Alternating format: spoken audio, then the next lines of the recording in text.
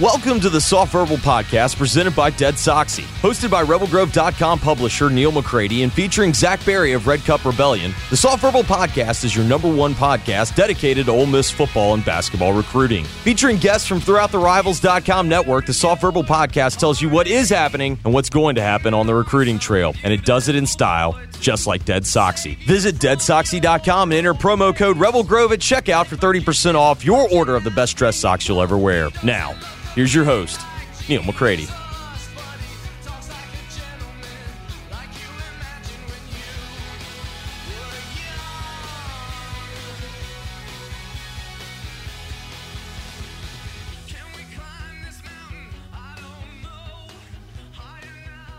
Welcome into another edition of the Soft Verbal Podcast presented by Dead Soxy. I'm your host, Neal McCready. Zach Berry, new dad, Zach Berry, back with us for his first Soft Verbal Podcast as a dad. It's a huge moment in his life. This podcast, not the dad part, I mean, big deal, but the podcast, big deal. So we'll talk to Zach in a moment. First, let me tell you that we are brought to you by Dead Soxy, and Dead Soxy, just like you, is disappointed in the Rebel season, but that doesn't mean you have to lose in the battle against sock slippage. Unlike their beloved Rebels, they don't lose, and with their patented technology to prevent both crew and no-show socks from slipping to their custom sock design program, Dead Soxy is always winning. Kickstart some positive vibes into your wardrobe. Head over to deadsoxy.com. That's DEADSOXY.com. Enter the code RebelGrove at checkout for 30% off your entire order. And as always, stay Soxy. I'm coming to you from the Clark Ford Studios. Clark Ford's in Amory, Mississippi, 662-257-1900. Call that number. Ask for Corey Clark. Tell Corey what new Ford product you're interested in. He'll send you a quote within 15 minutes in business hours. It's that simple. Right to the bottom line. No hassle, no haggle. Corey wants to be your car guy. He wants to be your truck guy. He'll prove it to you. 662-257-1900. What's up, Dad? Oh, just relishing in the fact that sleep has not been hard to come by so far. 2 weeks in. Yeah. And all things are great. Healthy, happy, and hey, we get a Game 7 tonight. I know. Yeah, How about that? I don't know when people are going to hear this. Maybe it'll be later today. Maybe it'll be tomorrow. But we're taping this. It's around noon on Wednesday, and I was listening to MLB Radio Network a minute ago, and they were playing famous calls from Game 7s in the past. And Game 7's just awesome. I've already told my wife, I'm like, Carson's staying up tonight. He might be super tired tomorrow, but we're going to let him stay up and watch Game 7 because Game 7s don't always happen. This is the third one in 4 years, but they don't always happen. Sometimes you get gaps of, non-competitive World Series, and this one's been a great series. First time in history that the road team has won all 6 games. It's wow. Yeah, first time in history. I was listening to an interview this morning. Luis Gonzalez and Mike Stanton were talking about the 2001 World Series, of course, the famous one right after 9/11. And the home team won all 7 games of that series. The Diamondbacks won in 7 when Luis Gonzalez got the hit off of Mariano Rivera. And, it was such a dramatic series and stuff. And obviously this one, thank God, is not that dramatic because it hasn't been this big national thing. But you remember Game 7s. You don't always remember Game 2, but you remember Game 7s, and they're fun. And, yeah, it's a treat. I get excited. I mean, I woke up today and was kind of like, seriously, and I really don't care about either team that much. And I woke up just kind of like giddy. I mean, as a baseball guy, I get a Game 7 tonight. It's cool. Yeah, it doesn't happen very often. Did you think there'd be a Game 7? No, I thought Houston, this year? I thought Houston would win in 6. And I don't know if this was, I guess, hoping. I was kind of hoping that the Nationals would get it done in 5, just because it'd be a great story. 5 or 6. Sure.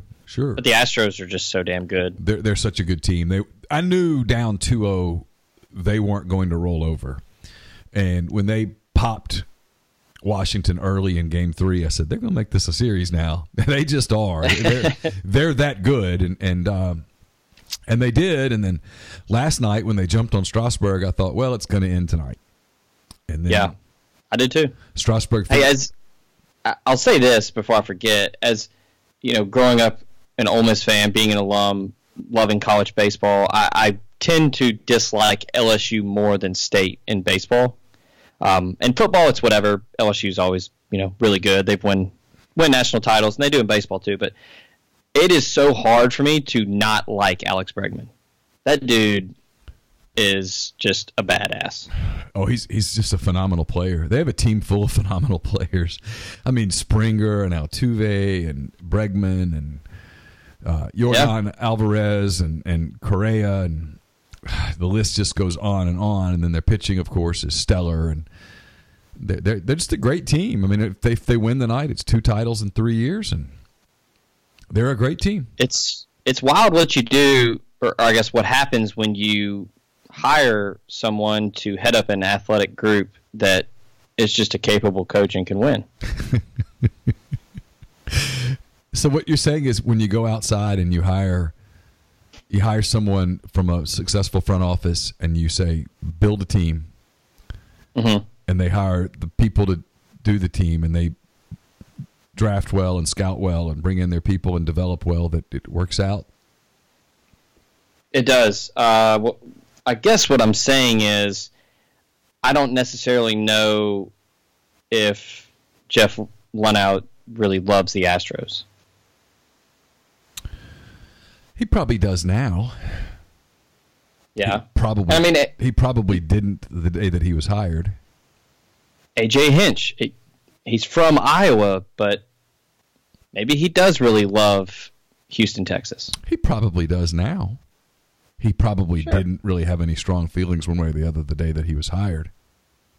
He is a Stanford man. Can't go wrong hiring a Stanford man. It feels like you're getting at something. I mean, it feels like you're maybe trying to make an argument slowly but surely. He was in Delta Tau Delta, so big Animal House guy, I'm sure. I'm sure. All right, so people don't want to hear us opine on baseball. I've got a funny feeling the Nats win tonight, so we'll see. And by the time people hear this, probably the game will be long over. It feels like it's going to be a classic game, and I don't know whether that's just because it's Game 7 and I love baseball and I get giddy. I don't know. Anyway. Wait. So real quick, who's throwing for each team? As of this moment, it's Zach Greinke for Houston and Max Scherzer for the Nationals. I haven't read anything otherwise. Ooh. I might be leaning Walgreens there. Yeah, I mean, 2 Hall of Fame pitchers. Yeah. I mean, it's classic, man. I mean, I'll watch. It'll be fun. Oh yeah, of course. I mean, I swore off Major League Baseball after the Braves did what they did, but I'm gonna watch. Yeah, I'm in. I'm excited about it. Now, I like baseball a lot. It's fun. I watch a lot of Major League Baseball over the course of the season, and I get to kind of know a lot of the teams. And the Nationals have been really good since Memorial Day, and the Astros have been good since the first moment of spring training. And this is going to be fun. It'll be a fun environment and all of that stuff. It'll be a lot of fun. Whoever wins is one hell of a champ, and whoever loses put up one hell of a series. It's going to be fun. I get and you'll start to experience this now that you're a dad. I get excited for Carson, and he's excited. He's excited to get home tonight and from soccer and get his shower real quick and get locked in. I'm pumped for him because that's cool. He's 13. He's all pumped up, and he likes Soto, and he's into the games, and it's fun. So I'm excited for him as much as I'm excited to get to watch it with him, and he's pretty pumped. Like he begged last night, please let me stay up. I'm like, you can. And between innings, I was like, all right, go brush your teeth. All right, go turn your bed back. Go make sure everything's kind of done. All right, you got a couple minutes. Go do this. Go do that. And he'd come back, and as soon as it was over, I'm like, no phone. Go to bed. Yes, sir. So anyway, yeah, I told him, I said, I'm gonna let you sleep 15 extra minutes in the morning, and I'll get you up, and you'll have to hustle, but it'll be worth it. And he's like, okay.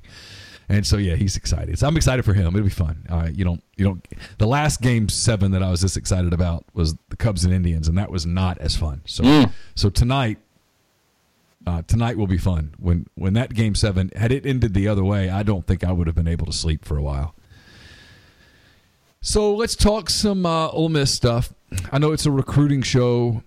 There's not a lot of recruiting to get to, and so we might get kind of general topical, if you don't mind. I'm still waiting for word on Matthew Morrell. I think a decision is expected in about a week or so.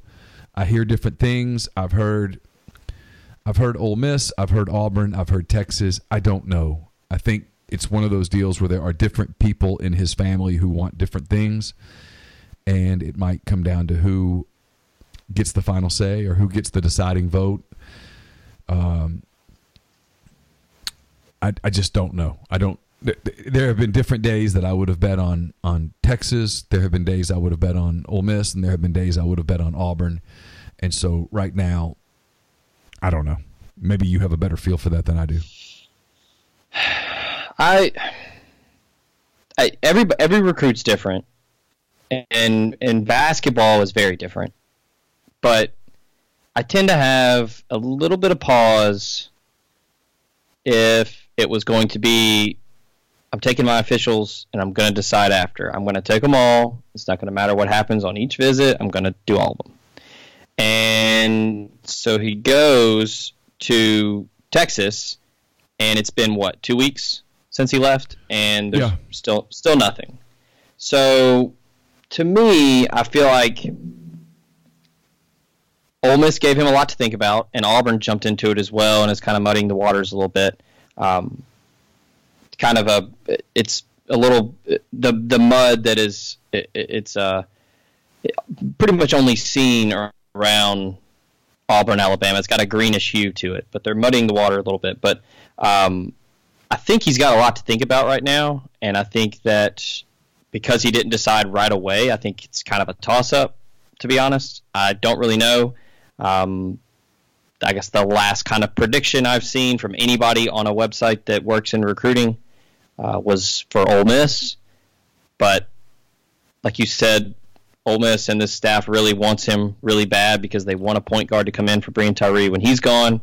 Yes. But I mean, I don't know if I'm willing to go 50-50, but yeah, it's 55, 60%, something like that. Okay. Yeah. I'm willing to go anywhere from 33.3% to 50%.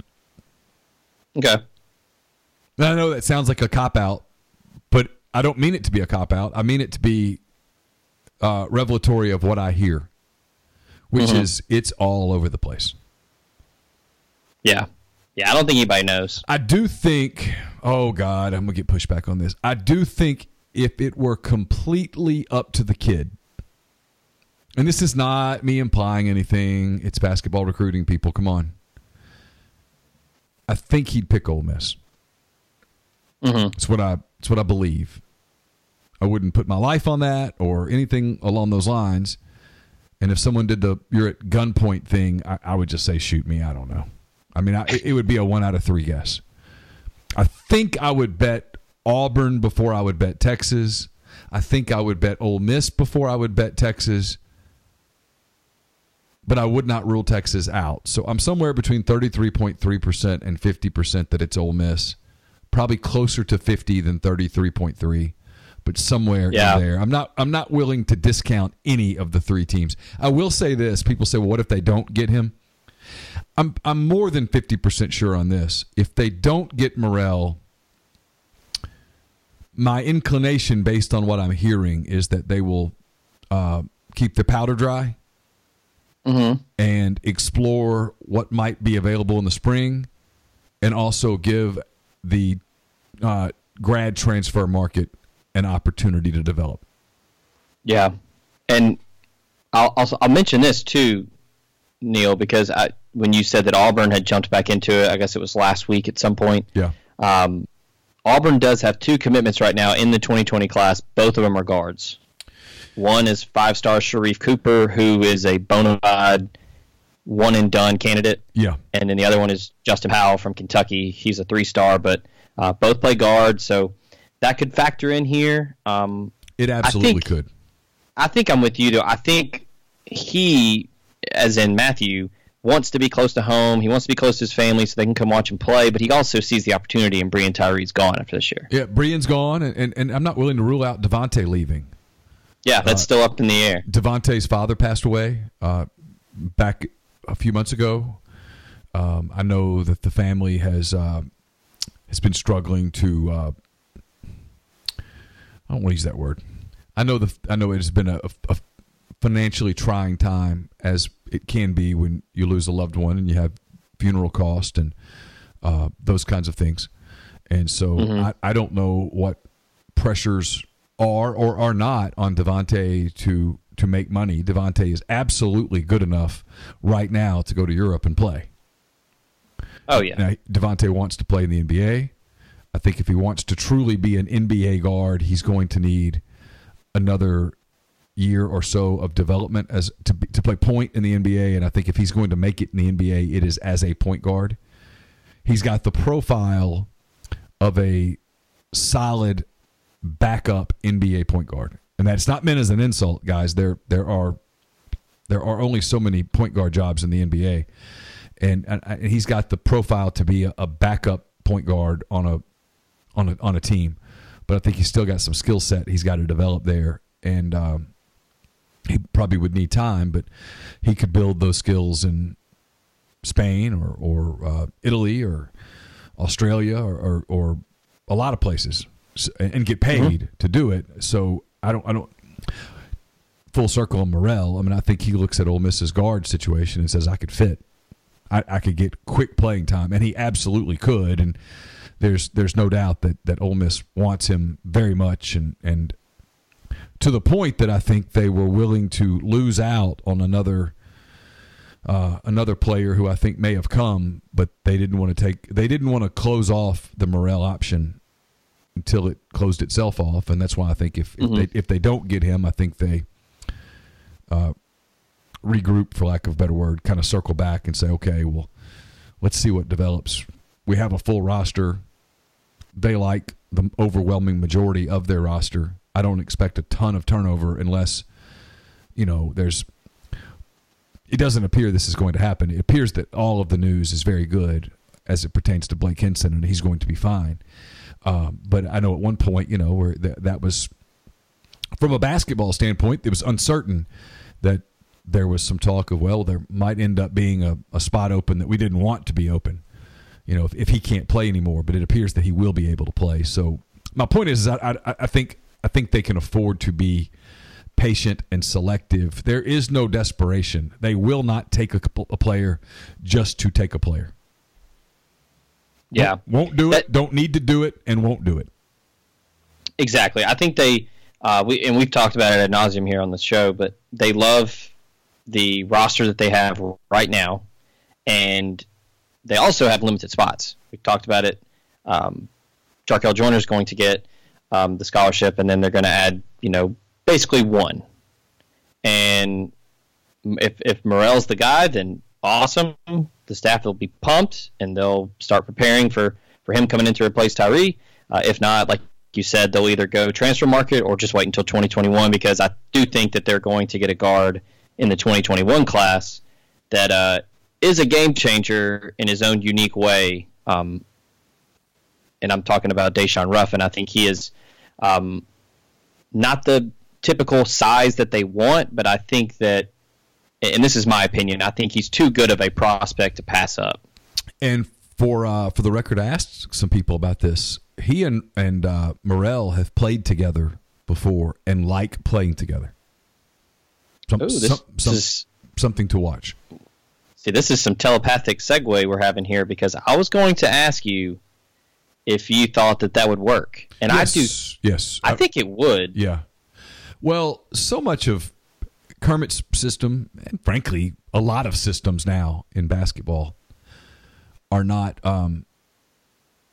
everything's trending towards, I don't like the term positionless basketball, but there's less of a 1, 2, 3, 4, 5. Mm-hmm. I mean, even the Kermit Davises of the world label guys 1, 2, 3, 4, 5. But he likes his 3 to be able to play the 2. He likes his 2 to be able to play the 1. His 1 to be able to play the 2.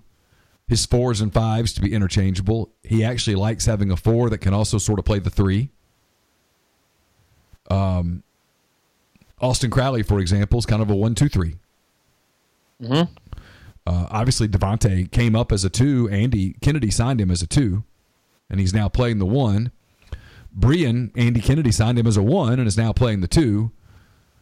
So you understand what I'm saying? I think the whole, Ruffin is a point guard. Well, yeah, he's primarily a 1, and Morrell's primarily a 2, but they could play together and they could interchange, and you want that on your roster.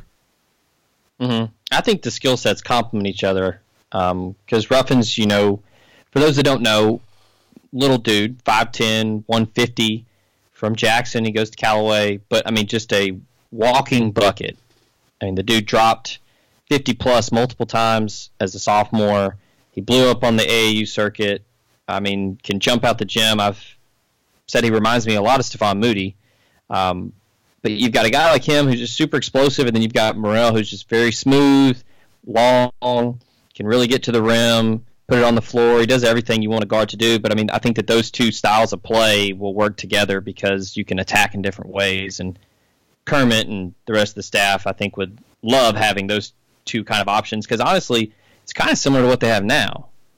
Tyree and Schuler aren't the same size as Ruffin and Morrell, but they both play the 1 a little different. Yeah, for sure. All right, we're going to switch to football in a minute. First, I'm going to tell you that this podcast is also brought to you by the College Corner. It's your one-stop Rebel shop, now with 2 locations in the Jackson area in Ridgeland next to Fleet Feet, and the new location in Flowood next to Half Shell. If you don't live in Jackson, it's not a problem. Visit them online, collegecornerstore.com, plus Facebook and Instagram. Don't waste your game day in Oxford stuck in traffic and long lines to get your gear. Stop by before you go. Their staff will have you in and out and on your way. The College Corner has you covered for all your tailgate and home gate needs. The largest selection of Rebel gear in central Mississippi. Again, collegecornerstore.com. We are also brought to you by the Refrigeration Company, TRC, owned and operated by Jeremy Watler. He's been in the I had a contact issue there. He's been in the refrigeration field for more than 20 years, including 5 years as a national service manager. At TRC, they understand that great service means being responsive. Their highly trained, responsible, and dedicated staff are available 24/7 to ensure your complete satisfaction. They specialize in ammonia refrigeration, but work on any other HFC, HCFC, or CO2 systems. TRC is building winning relationships with customers in baking, cold storage warehouses, ice production facilities, and facilities serving dairy, food, poultry, and catfish processing. They're based in Spanish Fort, Alabama, but they are licensed in Texas, Louisiana, Mississippi, Tennessee, and South Carolina as well.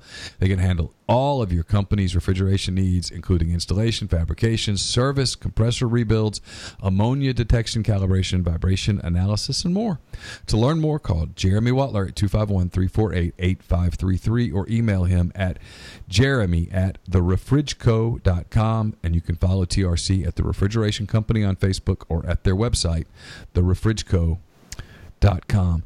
Not a lot of football recruiting, Zach, per se, in terms of news. I know they got a 2021 commitment day before yesterday. I've texted back and forth with him. We've yet to get on the phone with one another. Another 2-sport guy, a corner, kind of, a highly ranked in terms of inside the state, 21 kid. Mm-hmm. So, going to be a little while before he's impactful at the college level, but that class, while it's still early, they're starting to put together, it's got a lot of Mississippi feel to it at this point so far. Yeah, I think that commitment, although it's 2021, so it's, like you said, a little bit farther away, I do think it was one of those, and I'm talking about Chandler Pittman here from McGee, Mississippi. Yes. 2-sport guy, plays baseball, got invited to a perfect game underclassmen showcase, all-star game earlier this summer. But 5'10", 160, just kind of a do-it-all kind of dude for the Trojans down in McGee. Plays some quarterback, and then, kick return, punt return, plays defense, all that. I think this year he's primarily playing quarterback for them. Last year, Played a ton of defense, was a pretty impactful corner. But, I mean, just an electric guy. I think he ran in the 4.36 range laser at the camp, and then I think or hand time, I should say. Laser, he was low 4.4. So just a super explosive athlete. I talked to some people around the state. He's apparently a really impressive student as well. I think he might be hovering around the 4.0, maybe in the AP courses, maybe above a 4.0. Supposed to be a super smart kid. But yeah, plays outfield, plays infield. Just kind of a typical do-it-all, two-sport star in high school. But Derek Nix was the primary recruiter here, and then Jacob Peeler helped as well. But I think they're excited to see how he develops next year as a senior, see what kind of frame he puts on. Just seeing some pictures that he had posted on Twitter, his dad, well, for one, his dad has a fantastic beard, but his dad's taller than him, so maybe he'll grow a little bit. But yeah, just a good all-around athlete that is a good get. I can grow a beard, but it drives me crazy. Like I get 3 or 4 days in, and I'm just clawing at it. Yeah, I'm currently in the process of doing it. It takes me a long time, but then once it's kind of here, it's not bad. Now, I will say beard oil is essential. That does help. Conditioning, exfoliating the skin, and then also I do think it helps with color and helps it grow a little bit. Does it make it feel dirty having all the oil on your face? No, it's actually the opposite. I think it's I started growing this out because I have this thing now where some friends and I we went to Waste Management, the Waste Management Open last year in Phoenix, the golf tournament, and it was a blast. And we just did it as a bachelor party, so I was naturally, I'm going to have a mustache while we're there because that's normally what you do. So I was like, I'm going to do it again. So I bought some beard oil, but when I started growing it out again, it was super itchy and felt really dry. And then I throw that oil on there when I get out of the shower, and I mean it's very smooth and definitely makes it. It's kind of like when you put conditioner in your hair feels a little more. I wouldn't know that. Sorry. Yeah. Apologies. I didn't mean to trigger you there. Let's have a moment of silence. Just a moment of silence to kind of let me recollect myself. Okay. All right, continue. But yeah, so I think it definitely works, and I highly recommend it. I started doing it a couple years ago, and it feels better on your face. Okay. I'll say that. Okay. Part of my problem also when I grow a beard, people are like, "Oh my God, I hate you right now." When I grow a beard is I grow follically on the top of my head. I am inclined to grow the horseshoe, and I hate that with a passion that is difficult to describe. And so, if I'm going to have a beard, I also have to shave my head at the same time. And I've never been able to sort of get it all to I've never been able to kind of get it the way I want it to be. That makes any sense, right? And so I end up just breaking out the razor and doing it all at once. So yeah, I mean, all right. So big picture football. Okay. So Ole Miss, as we tape this, it is now 11:52 a.m. on October the 30th. And Ole Miss issued a press release. The news broke earlier in the day. To my knowledge, Parrish Offer to the Daily Journal broke the story. I don't know. Speaking of mustaches, Glenn Boyce launched the search for a new vice chancellor for intercollegiate athletics, in other words, the AD. The search committee will be chaired by Ole Miss alumnus. Being an Ole Miss alum is a really big deal here lately for anything, which might be a clue as to where the AD search goes. I don't know.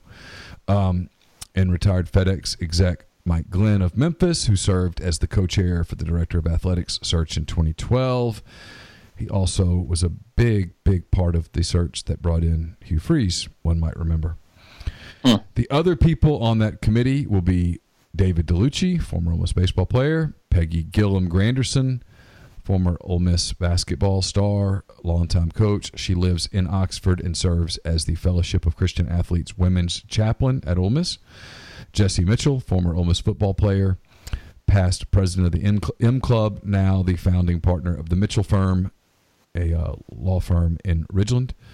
David Morris, former Ole Miss football player. He's the founder of Quarterback Country, which is a training and development company headquartered in Mobile. It trains NFL, college, high school, and middle school quarterbacks in 10 cities across the Southeast. And Ron Rishlak, the professor of the Ole Miss School of Law. He's also been the university faculty athletic rep and chair of the University Standing Committee on Intercollegiate Athletics since 2007. And then last but not least, Wesley Walls, the former Ole Miss football player and 5-time Pro Bowler. He lives in Charlotte, North Carolina. He's a development partner at Collette, which is a commercial real estate firm. Archie Manning, who once played football at Ole Miss and has a couple of sons, actually 3 sons, who have achieved certain levels of fame. He has agreed to serve in an advisory capacity to the committee and Boyce. So it's October the 30th. I know he told Chuck Rounsville on Rebel Yell Hotline. Boyce has made no secret of playing media favorites, which is interesting. But I mean, why won't he come on the Oxford Exxon podcast? Oh, I don't blame him. Honestly, because I think he knows that we would ask a lot of difficult questions, that we would not agree beforehand to a set of questions, and that we would probably still be pretty hung up on the process. And then I think that's fair. And then I think we would skip some of the stuff and get right into. I think the part of getting into athletics, we would get into his thoughts on Matt Luke quickly. I would want to pin him down, because here's my thing as we go forward. Because one of the big questions, and it's going to be a major topic in recruiting, obviously, is what happens to Ole Miss's program on the day after Thanksgiving. Ole Miss obviously still has to play Auburn. They still have to play New Mexico State. They play LSU. They play Open Date for the second time. And then they play Mississippi State on Thanksgiving night in Starkville. And at the conclusion of that game, in all likelihood, Ole Miss's season will have concluded.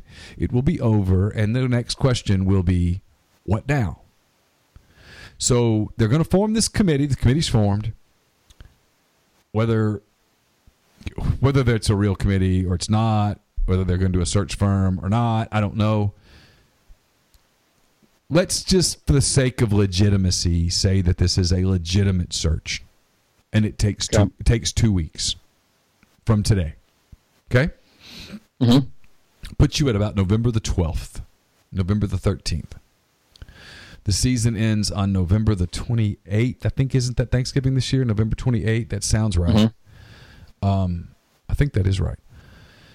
So you got 15, 16 days from the point that you take the job, and that's assuming that you take the job and you start instantaneously.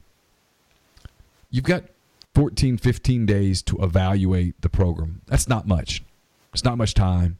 It's not really an opportunity to fully evaluate the program. Now, it's conceivable that you let the season finish, and then you sit down with the football coach the next morning in Oxford and say, hey, so let's dive in. And at the end of the weekend, perhaps you've made a decision, one way or the other. It's my opinion that Boyce has, because of the way this timing works, that this is his call. I don't know, unless the opposite is true, and hey, look, this is Ole Miss, and nothing surprises me right now, unless it's, hey, we've already hired a guy. This is a formality. We've got to make it look legit. We're going to do this, but he's already doing it, and he's already making decisions as it pertains to the state of the football program. That is certainly conceivable. But if it's not that way, Boyce has to come out, in my opinion. You feel free to tell me I'm an idiot, okay? Because I'm open to that right now. I am a big believer in the following. If you are going to allow one game to determine the direction that you take long term, you've already made the decision. Yeah. I agree. Because one game means that you're freely acknowledging that you could lose said game. And that if you lose that game, you're making a change. Well, that means you've already gone so far down the change road that you should make a change. It is my opinion that unless Ole Miss has already made a decision as it pertains to the AD, who has already essentially made a decision as it pertains to the football coaching position, it is my opinion that someone at Ole Miss, and in this case it's Glenn Boyce, needs to come out at some point in the next 3 weeks or so, either vocally in support of Matt Luke or saying, hey, at the end of this, we're going to probably move on. Yeah. There's silence. There's silence right now, and I keep hearing from people this opinion, and it's just opinions, but it's people who are kind of informed that, boy, I think the state game's going to be really big. And it makes me kind of want to throw my head into a wall. Like, why? Why is that game so pivotal? Because let's look at this from a big picture standpoint. If you think Matt Luke is your guy, you being Glenn Boyce and the people at Ole Miss, you think Matt Luke is your guy, you like the direction of the program. No one likes, who's associated with the program, the results of the scores and the win-loss record. No one likes that they appear to be headed towards a 5-7 or 4-8 season. And look, maybe they upset Auburn. It's conceivable. Maybe they upset LSU. I cannot imagine that scenario. Having watched LSU this year, I don't see it. They'll beat New Mexico State. There's not going to be a big crowd there. It is going to be a tense moment from an attendance standpoint, I'm afraid. And then there's Mississippi State, who I've watched them a few times this year. And if you told me that Ole Miss beat them, I'm not at all surprised. And if you told me that Ole Miss lost to them, I'm not at all surprised. That game feels flip a coinish to me. So if I'm the decision makers, if I'm the powers that be at Ole Miss, my decision as it pertains to Matt Luke does not hinge on the outcome of the Egg Bowl in any shape, form, or fashion. I either believe, based on what I've seen so far, that the program is headed in the right direction and that it's in the program's best interest to give him at least another year. Or I believe that, you know what, I've seen enough. I don't like. I know we're better. I know the direction is in a positive direction, but it's not going in a positive direction fast enough. And beating Mississippi State doesn't change that. I have one of those two thoughts, and that game's not swinging it. Or let me better put this before I hand this to you, Zach. I'm not letting the emotion of that game in the moment swing it, because I do know enough to know this.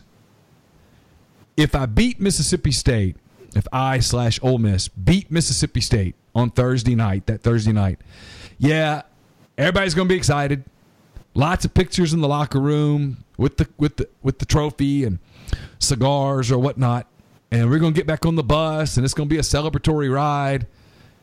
And on Friday morning, it's going to start to wear off, and by Monday, every issue that I've been dealing with, I'm still dealing with. And now I'm out recruiting, I'm hitting the road, and with each passing day, the thrill of that victory wears. In much the same way that if I've decided, hey, this is my guy, and you go to Starkville, and let's say you lose 28-24, it's disappointing, it's kind of bitter, and you wake up on Friday and you got a bad taste in your mouth. But by Sunday or Monday, you've turned your attention to recruiting, and you're going.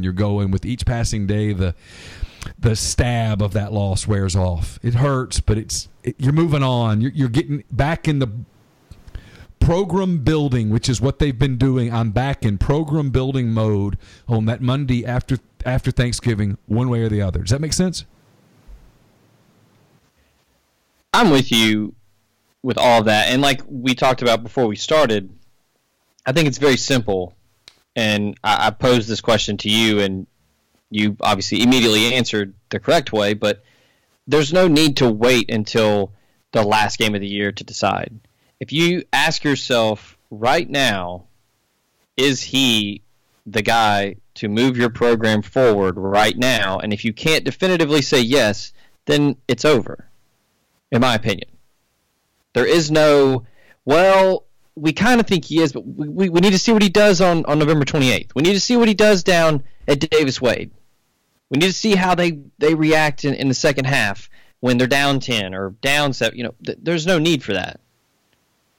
Regardless of the jokes of, well, what year is it? Year 1 for Luke? Is it year? There's been ample time, in my opinion, for him to prove that he is the right guy to be head coach at Ole Miss, and I just don't think he is. Okay. Whether it's in-game adjustments, whether it's in-game decision making, now you can tip your cap, whatever you want to do. He has done a really good job of hiring people on this staff, but it's not working. And see, if you're the decision makers over there, and obviously you're not, and I'm not, but if you are, it's as simple as that. It really, now, you have to think about the money and all those things, but that's where, in my opinion, this whole, okay, we're going to get somebody hired by Thanksgiving. Okay, this is my problem with the whole Thanksgiving timetable, is that feels so much like, hey, passing the buck. No, man, yeah. I don't think you get to do that. I don't think Glenn Boyce gets to do that. I unless they hire somebody here like in 3 or 4 days where it was obvious that someone's been hired for a while. Okay? Because your first call of business is going to be deciding what you do with the football coach. That's it. It's not going to be, hey, what are we doing about baseball? What are we doing about nope. Football. Because if you're making a change, you are conducting a job search fast in a competitive market. And so that decision, in my opinion, is made. I have to believe they've already picked an AD. That's the more I talk about it, the more I think about it. I have to think that this is done. I have to think it's done. Are you comfortable with revealing who you think it is? If you may, I'm not. This is nothing more than a guess. It's not even an educated guess. It's the one name that stays out there all the time, and that's John Hartwell. Mm-hmm. I think John Hartwell is he checks a lot of their boxes. He's a name that you can sell as qualified because John's been an AD at Troy. He's been an AD at Utah State. He's done a good job at both places. He hired Neal Brown. He did.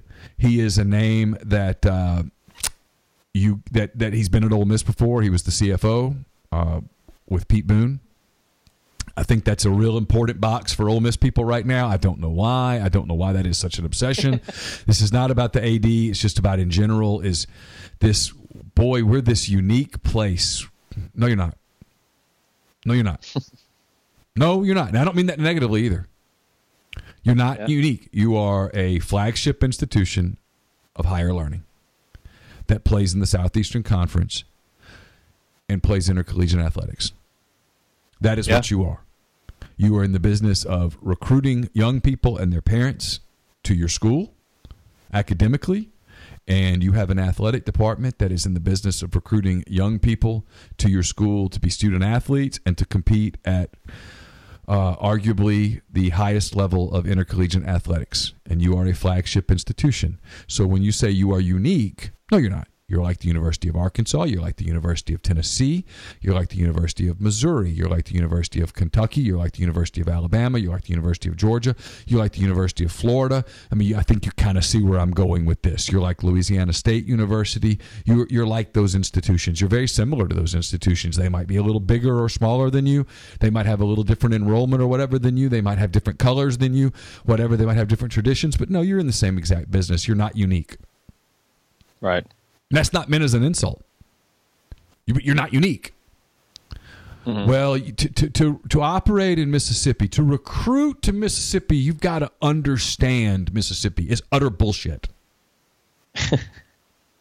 Allow me to finish that. That is crap, man. That is so stupid. It's insulting to all intelligence. It is a cop-out of massive proportion. No, if you can coach, if you can be a successful college football coach, you can be a successful college football coach anywhere. because it's all the same stuff. It's what is it? It's assembling a staff. It's assembling the right people around you. It is building a culture. It is the ability to sell your vision and sell your program and sell yourself to young men and their families, to entrust them to come to play at your school. And so it's my opinion that if you can win at, give me a school, Cincinnati, you can win at Ole Miss.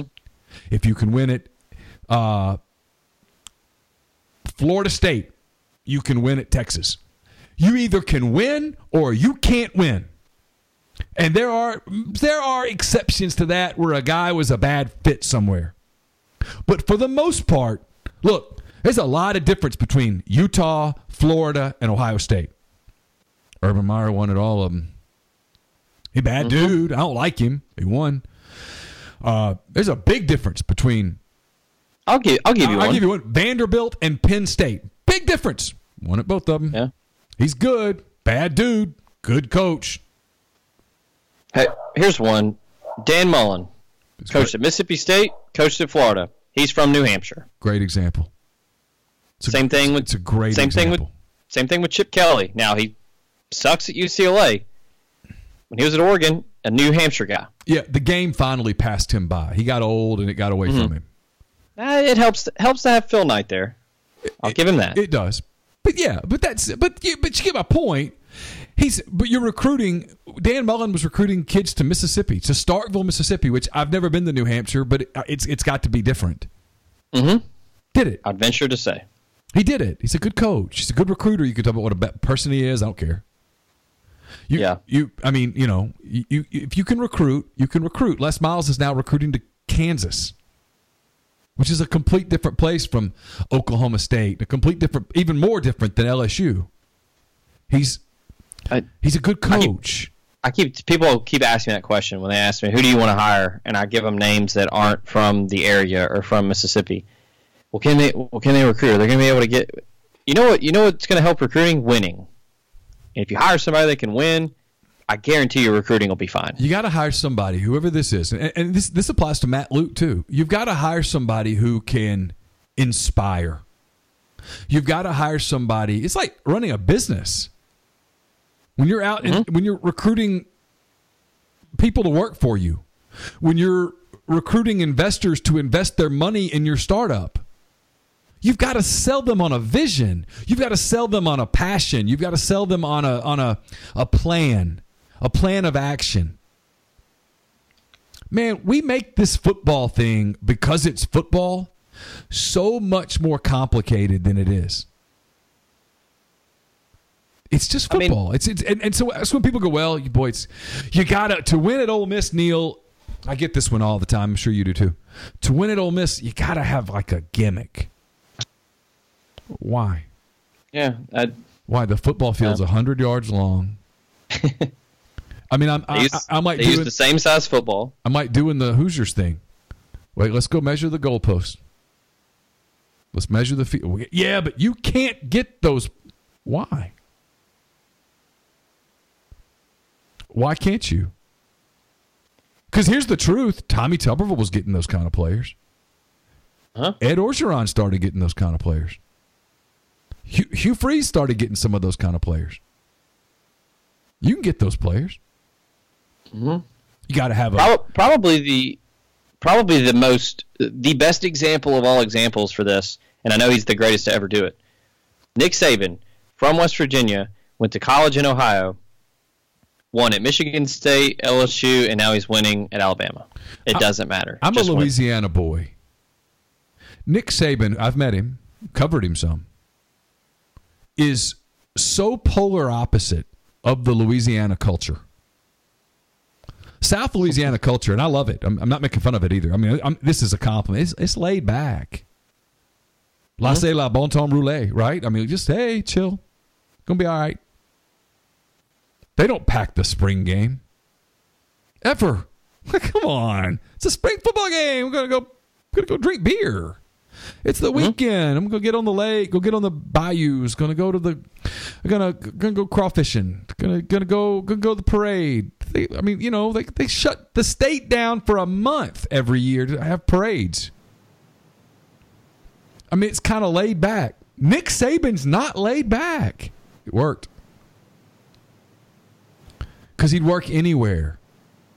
That's my point. Go if you decide to go down that path, you got to go down that path and don't get so hung up on, we got to have an AD who's been here. We got to have, and I'm not saying John Hartwell's not a good candidate, because if he is, he is. But my question would be, and if the answer is affirmative, go for it. Okay?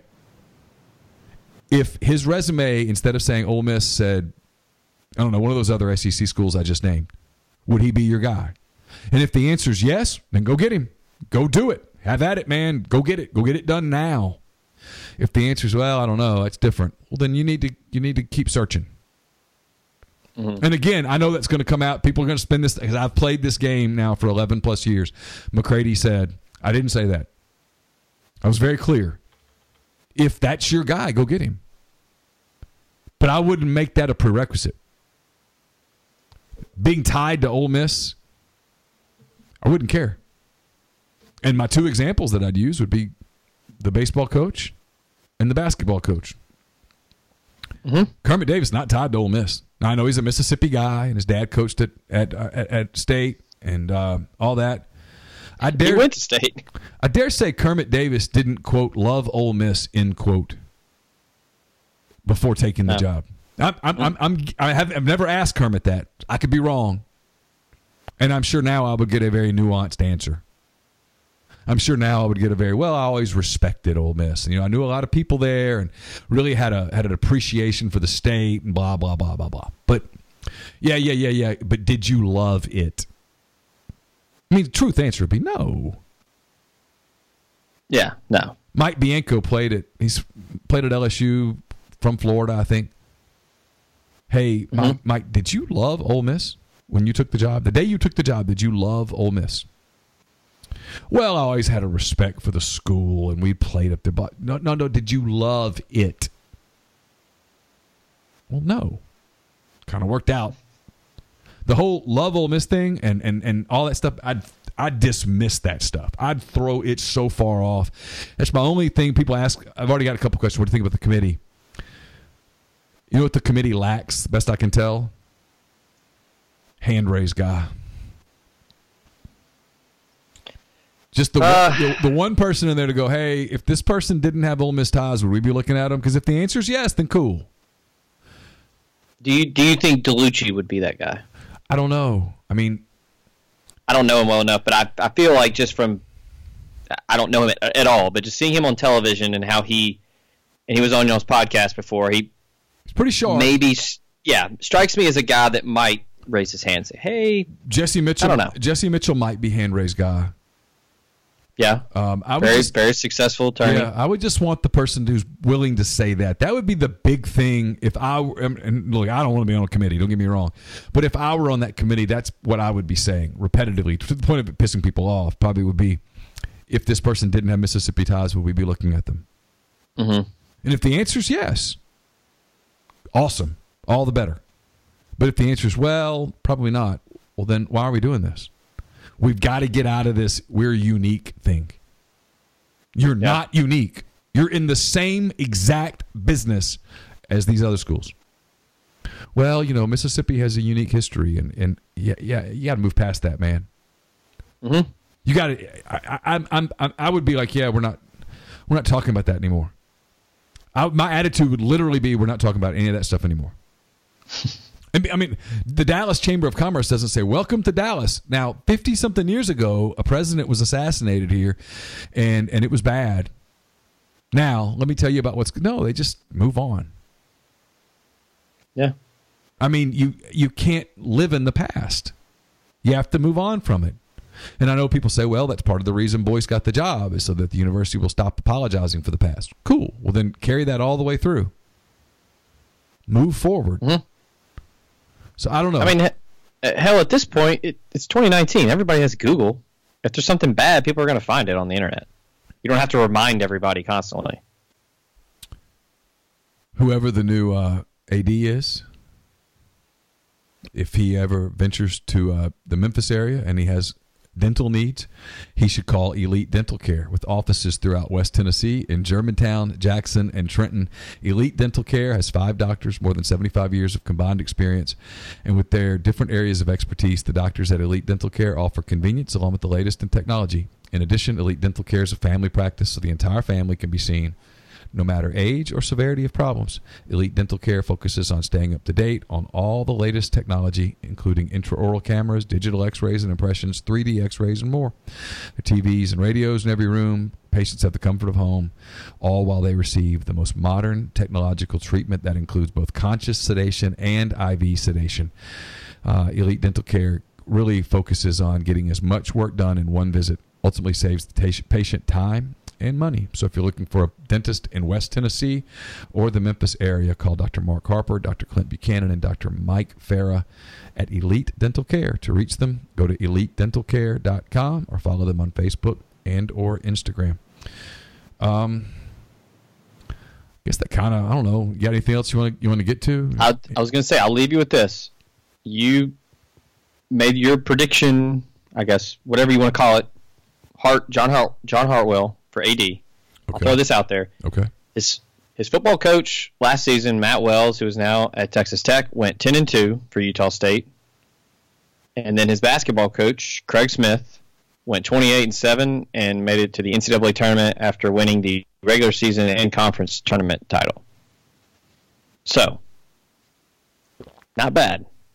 No, I think John is a very capable AD. I hope that it didn't come across the wrong way. I was using him as an example of how my mindset would be. Because when I get into because at some point, whether it's this year or next year or 4 years from now or 8 years from now, at some point you're going to have to search for a new football coach. Yep. Safe bet. At some point in the next, 10, 15 years, you're going to search for a basketball coach. At some point, you're going to have to search for a baseball coach. You're going to have to search for a tennis coach, a volleyball coach, or whatever coach, because coaches move on, coaches get fired, coaches get sick, life happens. My philosophy is always, if I'm the AD, get the best person. I'm not worried about geography. If you can coach, pick a sport. So I don't feel like I'm picking on somebody. Track. If you can coach track, you can coach track. If you can evaluate runners and javelin throwers and such, you can evaluate runners and javelin throwers and such.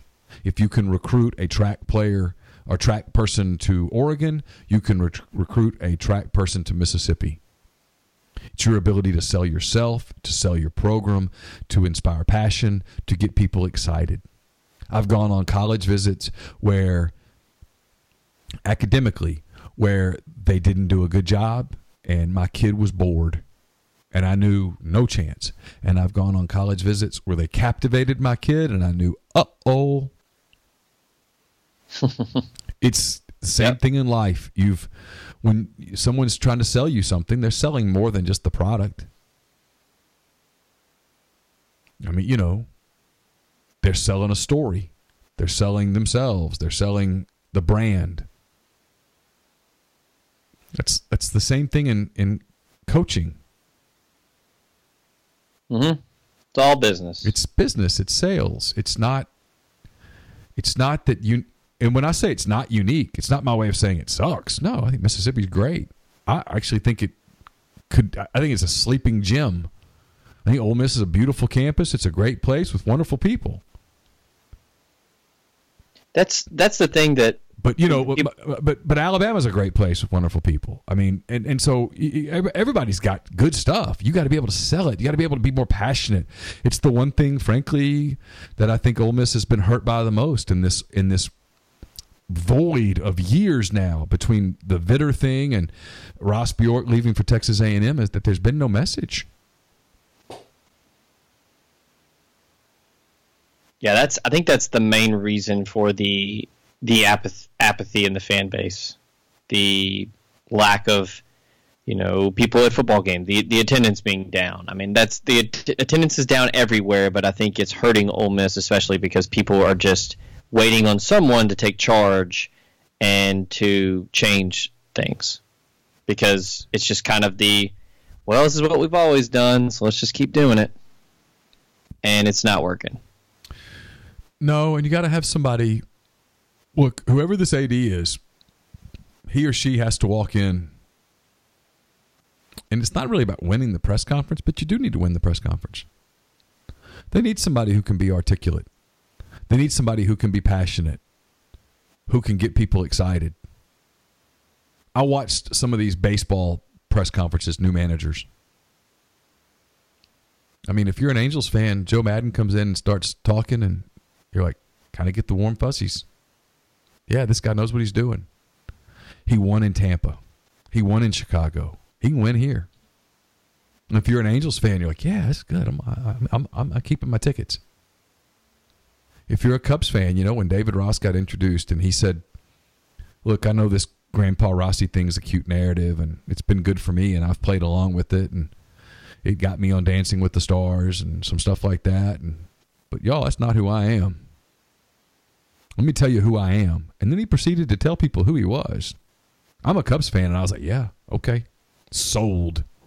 In. Went from, no, I'm not going to the Cubs convention, to, hey, Carson, you want to go? In. You gotta have that. Someone that's I think fans want that. Frankly, I think in today's market, fans deserve that. You gotta tell them. I'm a big believer in transparency.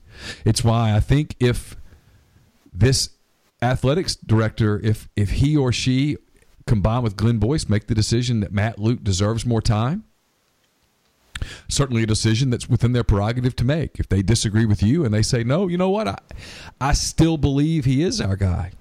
If you do believe that, then it's time that somebody come out and say that with some passion, with some resolve. And if no one's willing to do that, it's over. Decision's made. But this dancing in no man's land is just purgatory. And this is where you get into that cliche. Cliches stick around for a reason. You know, Zach, you're either getting better or you're getting worse. You're never staying the same. Mm-hmm. When you're in purgatory and it feels like you're staying the same, no, you're sliding. You're going backwards. Oh, yeah. You're going backwards. You might not feel it, but you're going backwards. So they've got to reverse that course here soon. And so maybe today with the establishment of a committee or whatnot, maybe that's the beginning. But I hope for the school's sake that, and for the program's sake, and for whatever decisions they make, I hope whoever does it. It's why the chancellor thing was so mishandled. It's not that Glenn Boyce is a horrible candidate or whatnot. I mean, who knows? But if Glenn Boyce was your guy, you got to announce him with more. What's that line in Bull Durham? Announce your presence with authority. Mm-hmm. Announce your presence with authority. Don't come in timid. Hey, we'll take one from our buddy Andy Kennedy. Justify your existence. But yeah, it's like I can't believe I'm going here as we finish up. My family watches a lot of baseball that they probably don't really want to watch, and so every once in a while I'll watch that Dancing with the Stars show with them. Mm-hmm. And these people, and it's not a bad show. It's pretty entertaining. There's a reason it gets ratings and sticks around all these years. One of the things some of the judges always say is don't be timid. In fact, they were telling that Hannah Brown that just the other day, the girl that was on The Bachelorette, she did a dance, and they were like, technically it was pretty good, but you're not letting yourself get out there. You're not letting people know you and stuff. And don't be timid. Get into it. Let us see your soul. People make fun of Saban when he does his little rants with the media and stuff, and a lot of them are contrived. But in those moments, sometimes you see who Nick Saban is. I feel like I kind of know who Nick Saban is. Ed Orgeron the other day, there was a moment at the end of that, it came out, the video clip came out today, of Ed Orgeron finding those two Auburn defensive linemen and saying, first round pick, you're good. I told you in recruiting, you're good. I'm proud of you. What you saw right there is, hey, you did though, Zach. You got a glimpse of, that's who Ed is. That's who he is. He's this guy that goes into the living rooms, and he's this big, gregarious, recruit like a madman sort of guy, and he's telling these kids, Derek Brown and the other, I can't think of the other one's name, sorry. Marlon Davidson. Yeah, those two. He's telling them, Hey, just like I told you in the living room. I told you we're recruiting. You're going to be a first-round pick. You are. You're good. I mean, that's who he is. We got to. That's authentic. That's authentic. And that's what you got to have. It's quite frankly, it's why Hugh Freeze worked at first. Because he came in with this passion and he was authentic and that's who he was and we're going to do it and we're going to go big game hunting and all that stuff. And he basically got people excited because he said, I think we can win here. People got tired of David Cutcliffe here because David Cutcliffe, I don't think believed you could win big here. They vocally got tired of Houston Nutt because Houston Nutt basically said you can't win big here. He basically held the press conference where he fired himself and he said, hey, we went to back-to-back Cotton Bowls. What do you expect? I don't know, back-to-back Cotton Bowls? That you're pissed off that you're not good? That you're upset? That you have some passion? That you believe? Yeah. I mean, Kermit Davis walks in day one, goes, what's your goal for year one? I mean, I remember thinking, you're crazy. When he goes, oh, our goal is the NCAA tournament. I was like, hey, no way, champ. No, I just covered this last team. No way. Because that year before, they were the worst team in the league. It wasn't close. Passion. Now look at him. And you got to, but Kermit knows what he's doing. He has an identity, and he's going, and there's a purpose. And he got a question the other day. Hey, what are you trying to look out of the first month of the season? And it's a good question. Are you trying to figure out your rotation? Are you trying to kind of figure out your identity? Blah blah blah. We're looking to win. Going to win games. Win games. I want wins. That's the message that gets put in that locker room too. Hey, baby, we're here to win today, and we're here to win tomorrow, and we're here to win the day after that. We're here to win. We're not dancing. It's just a different deal. I don't know. I've rambled on and on and on, and I know this is a recruiting podcast, but in many ways, and this isn't about Matt, Luke, or one way or the other. I firmly believe that if Matt Luke's the guy for Ole Miss moving forward, that they've got to change their messaging a little bit, and someone's got to help him. Someone in a leadership capacity has to come out and go, hey, look, we're nowhere close to giving up on this. We're moving forward. Sell it with something different than a cliche, some conviction. And I'll finish. I'll stop. I'll start rambling. If no one over there feels that way and is willing to do that, then your decision's made. And don't run the risk of going, well, I'll tell you what we're going to do. Let's see what happens on Thanksgiving night. And if he wins that game, I mean, say you're down 23-20 and the Mississippi State kid fumbles the ball on a wet night and Lakia Henry picks it up and runs it back for a touchdown and you win. So that one play changed everything? Changed how you feel about the whole program? Because if that did, then, man, you're a joke. So, yeah. Anyway. I'll say this and then we can head out. Okay. You say that people think Ole Miss needs a gimmick or they need to be cute to win. Well, say what you will about where he's from or where he was born, or what kind of ties he had to the school, but Hugh Freeze was an outsider, quote unquote, because he went to Southern Miss. He didn't go to Ole Miss. Yeah. And he came in and through all of his flaws, every single one of them, he believed that he could win big at Ole Miss. And when somebody told him he couldn't, he said, oh, bullshit, you watch. And no matter how he got there, he did. Oh, no, I give him a ton of credit for his first 3 seasons. He is a phenomenal job, and had he just been able to control some of the other stuff, he'd probably still be here. And absolutely, it'd be a different deal. But it's why when people ask, can you win big at Ole Miss? Yeah, of course. The point is, it can be done. Yeah, it's the same thing at Mississippi State. People go, well, Mississippi State can't win big. Right. Yeah, well, they already did. I looked back a couple years ago, and they were number 1 in the country on November the 14th. Of course they can win big. Had a really good coach, had an NFL quarterback, had some NFL defensive players around. Yeah, you can win big. You can win big at Ole Miss. You can win big at Mississippi State. Yeah. You can. It can be done. It can be done. You win big at Arkansas. I mean, Arkansas was a Clint Sterner fumble 20 years ago from being a national title contender. Absolutely. Bobby Petrino won big there. Yeah, you can win big at most any place. But the only place in this league that you can't win big in football is Vanderbilt and probably Kentucky. Probably can't win big at either one of those two places.